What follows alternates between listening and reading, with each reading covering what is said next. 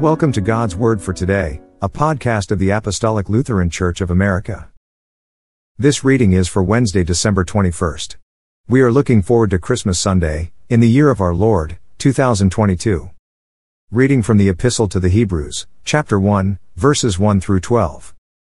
God, who at sundry times and in divers manners spake in time past unto the fathers by the prophets, hath in these last days spoken unto us by his Son, whom he hath appointed heir of all things, by whom also he made the worlds, who being the brightness of his glory, and the express image of his person, and upholding all things by the word of his power, when he had by himself purged our sins, sat down on the right hand of the Majesty on high, being made so much better than the angels, as he hath by inheritance obtained a more excellent name than they.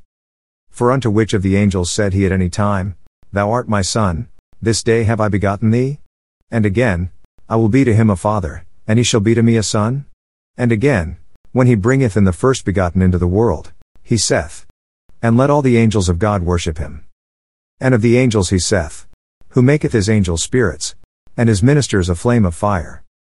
But unto the Son he saith, Thy throne, O God, is forever and ever. A scepter of righteousness is the scepter of thy kingdom. Thou hast loved righteousness, and hated iniquity.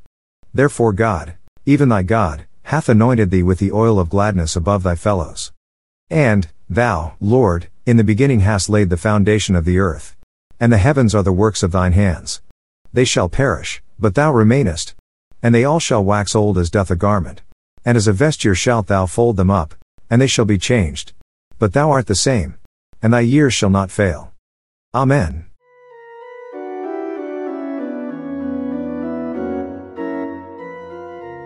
Who wrote the letter to the Hebrews? We don't know, for sure. Many Christians believe that Apostle Paul wrote the book of Hebrews. Some say the writing is more polished than Paul's other letters, while others claim that Paul did write it, with the specific Hebrew audience in mind. But the thing is, nowhere in the book itself does the author make known their name.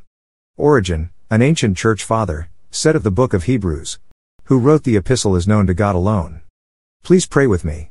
Almighty God, who has given us your only begotten Son to take our nature upon him, and as at this time to be born of a pure virgin, grant that we, being regenerate, and made your children by adoption and grace, may daily be renewed by your Holy Spirit, through the same our Lord Jesus Christ, who lives and reigns with you in the same Spirit, ever one God, world without end. Amen.